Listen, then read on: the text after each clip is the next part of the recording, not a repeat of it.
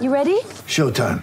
On May 3rd, summer starts with The Fall Guy. Let's do it later. Let's drink a spicy margarita. Make some bad decisions. Yes! Audiences are falling in love with the most entertaining film of the year. Fall Guy. Fall Guy? Fall Guy. That's what the poster said. See Ryan Gosling and Emily Blunt in the movie critics say exists to make you happy. Trying to make it out? Nope. Because I don't either. It's not what I'm into right now. What are you into? Talking. Yeah. The Fall Guy. Only in theaters May 3rd. Rated PG-13. Get ready for the greatest roast of all time. The Roast of Tom Brady. A Netflix live event happening May 5th. Hosted by Kevin Hart. The 7-time world champion gets his cleats held to the fire by famous friends and frenemies on an unforgettable night where everything is fair game. Tune in on May 5th at 5 p.m. Pacific time for The Roast of Tom Brady. Live only on Netflix. Esto es La Fantasmagórica, un podcast con el fantasma Nacho Suárez, exclusivo de Footbox. ¿Qué tal, amigos de La Fantasmagórica? ¿Cómo están? Qué gusto saludarles, les habla Ignacio Suárez, el mismísimo fantasma, en esta edición 101 de el podcast de La Fantasmagórica. La verdad, cuánto humo hemos vendido. Qué bueno, la verdad, les agradezco mucho que lo compartan, que nos escuchen. Y bueno, lo prometido es deuda. Estamos contando, y esta será la segunda parte de Noches de La Habana con César Luis Menotti. La verdad, son de las mejores historias y anécdotas que este maravilloso oficio me ha dado como periodista. Compartir con unas leyendas que yo vi en la televisión y que los admiraba. Bueno, pero les decía que en esas noches con César Luis Menotti, pues platicábamos de todo. Ya pasaba yo por él en la noche. Íbamos al Comodoro, ya hasta nos recibían ya como el cadenero, órale, pásenle. Como Gordon Tobogán ya tenía nuestro lugar de siempre, nuestro whisky de siempre, mi Habana de siempre, que a veces le combinaba con mojito, porque la verdad, pues si nos daba sed, ¿para qué más que la verdad? Y luego por esa sed y en el casting que hacíamos ahí en la discoteca del Comodoro al compás de sopa de caracol. Bueno, pues ahí me dijo, usted, porque me hablaba de usted y era un chavito, bueno, fíjate, hace 91, estaba chavito, ya llovió. Y decía, usted me hace recordar a Houseman. Y dije, ¿qué pasa? Yo dije, como ese extremo calacorero del 78, que fue campeón en Argentina. Dije, no, pero pues, don César, pues yo jugaba de arquero humildemente, no.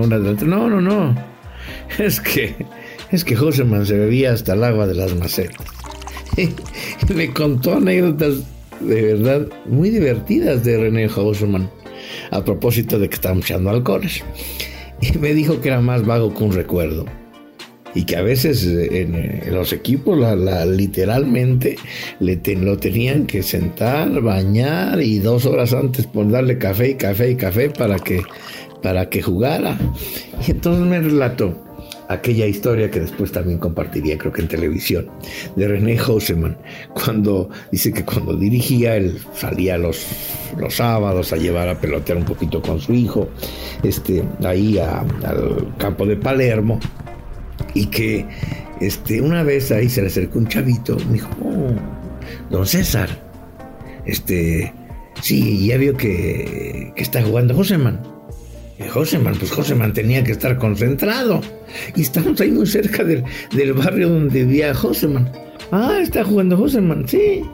Y entonces entonces se fue acercando ahí al barrio donde vivía Houseman. Y se fue acercando. Y dice, no, pero pues nada vivo, nada sonso. Pues Houseman me vio.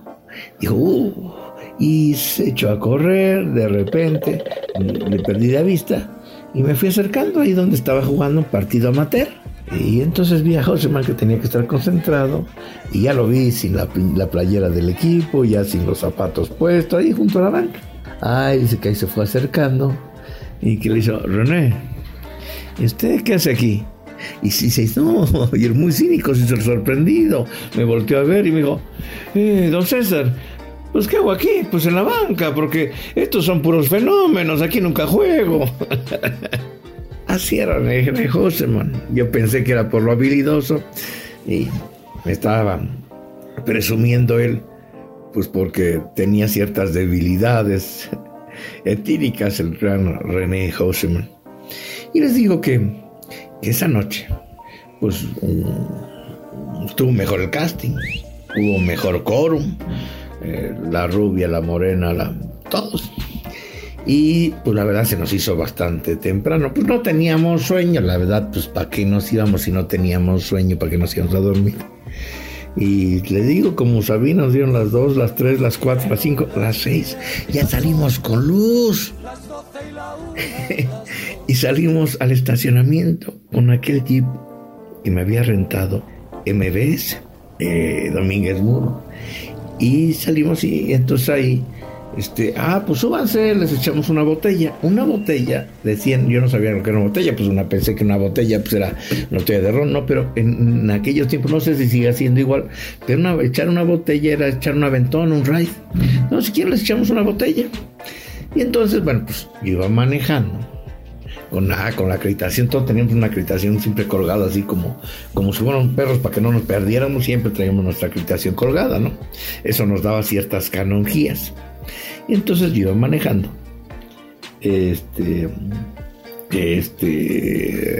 César iba de copiloto y atrás, pues habíamos hecho casting, pues iban primero como 3 y luego, no, pues si quieren les echamos una botella más.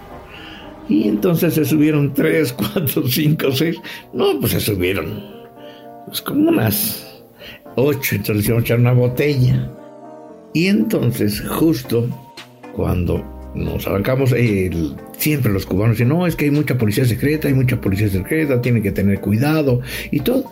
Pues ahí como pude, pues porque ya había amanecido, eran las 6 y cachito de la mañana, ya con luz.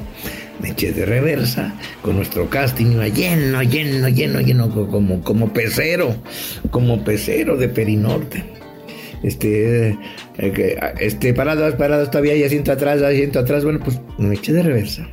Y cuando vamos hacia el frente, de repente oímos 2 silbatazos. ¿Y qué pasó? Se nos atraviesan 2 que estaban de civil. Y la policía secreta, y se echan a correr todos los del casting se echan a correr.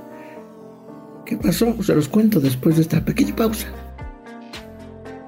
Les decía el silbatazo, y eran 3 tipos que se nos pusieron más bien 2 tipos que se nos pusieron vestidos de civil y nos hicieron la seña que se detuvieran. Ellos sabían, las cubanas sabían que eran de la policía y se brincaron del jeep y se echaron a correr a esconderse. ¿Por qué? Porque les quitaban su carnet de identidad, que es como la cartilla que tienen que tener todo, donde lo tienen fichado y sabían dónde estaban, a dónde se iban, con quién se juntaban, y se echan a correr. Pero no, tranquilo. Llegó el tipo, me dijo, compañero, ¿cómo está? Bien, ¿sabe que usted no puede echar botella? Le digo, oiga, ¿qué te cuesta? Mira, ahorita no hay camiones, no hay guagua. ¿Qué me cuesta irme por la Quinta Avenida y los dejo ahí en el malecón? Porque pues, está muy lejos. Pues sé consciente, somos mexicanos. No, eso está prohibido, no puede ser. A ver, le voy a poner una multa. Y era rarísimo, era Cuba en 1991. Les digo que en aquellos tiempos tú ibas a un restaurante y no importaba si yo tenía una tarjeta, creo que en aquel tiempo era de 3,000 pesos, 5,000 pesos, pero pasaba como si fuera American Express. Como no estaban acostumbrados a ellos, pasabas esa madre, la planchaban y te la planchaban así con un plástico como si fuera de diners o algo, y nada más firmabas, aunque no sabían si tenías crédito, no lo consultaban con nada, y así podías firmar. Bueno, pues cuando me paran, me dicen, le vamos a aplicar una multa. A ver, saque su carnet de la renta. Le dijimos que éramos periodistas, que estábamos bien identificados con nuestras de estas y con nuestras acreditaciones. Y entonces saqué de la guantera el documento donde la habíamos rentado. Y me pone ahí $20 de multa americanos. Entonces, cuando veo que estaba a mi lado y que el otro oficial, que vestido de civil, se había echado para atrás, pues dije, ay, ahorita me le voy a pelar. Y uno está joven y hace estupideces. Entonces Menotti iba de lado, iba manejando y se habían quedado 2 del casting. Y y entonces se me hizo fácil, traía un billete de $20 en la solapa. Y se me hizo fácil, dije, no, pues ahorita me pepeno, me acelero y quién me va a encontrar si estos güeyes ni para gasolina tienen, porque pues uno soberbio y mamón que es esa cuando uno es joven. Y que se me ocurre que le doy. Y ya me lo anotó, cuando me regresa la anotación de los $20 de multa por echar botella. Y que se me ocurre, y ten $20 para que desayune Fidel. Y acelero. No mames. No mames. ¿Qué hice? Acelero y pega 2 silbatazos. ¿Y de dónde salen 4 o 5 tipos? Y me cierran las puertas del estacionamiento, se ponen ahí y dices, en la madre, ya valimos madre. Entonces él decía, párate, Nacho, párate, todavía no eres fantasma, párate, Nacho, párate, si ahorita lo arreglo. Y no, llega el otro y enojadísimo, pues corre, no sé, enojadísimo porque habíamos insultado pues prácticamente a Fidel Castro. Dijo, a ver, a retirarle la acreditación y que nos quita. No, por favor, una disculpa, este joven, creo que se equivocó. Cuando meten esos silbatazos, las 2 del casting que nos quedaban, pues brincaron como si fuéramos no sé, pues salían despavoridas por donde nunca más las vimos. Y entonces César dijo, no, este chico se equivocó, una disculpa, por favor, una disculpa. Y dijo, no, si tanto odian a nuestro pueblo, ustedes se van a ir. No. Y le dije, no se preocupe, yo me equivoqué, él no tiene nada que ver, el día que se vaya, por favor. Le dije, no, pues que a mí que me deporten, pero no no al técnico de la selección, y íbamos a hacer noticia mundial. Imagínate, todavía no llegaba y entrenaba a la selección de México y le iban a deportar, iba a hacer noticia mundial. No, por favor, a mí lléveme, pero pues a él no. Y César, como pues también se echa sal y puso y sus whisky, dijo, no, estamos los dos, no se preocupe, ahorita lo arreglamos. Y nos pararon ahí en las afueras del Hotel Comodoro.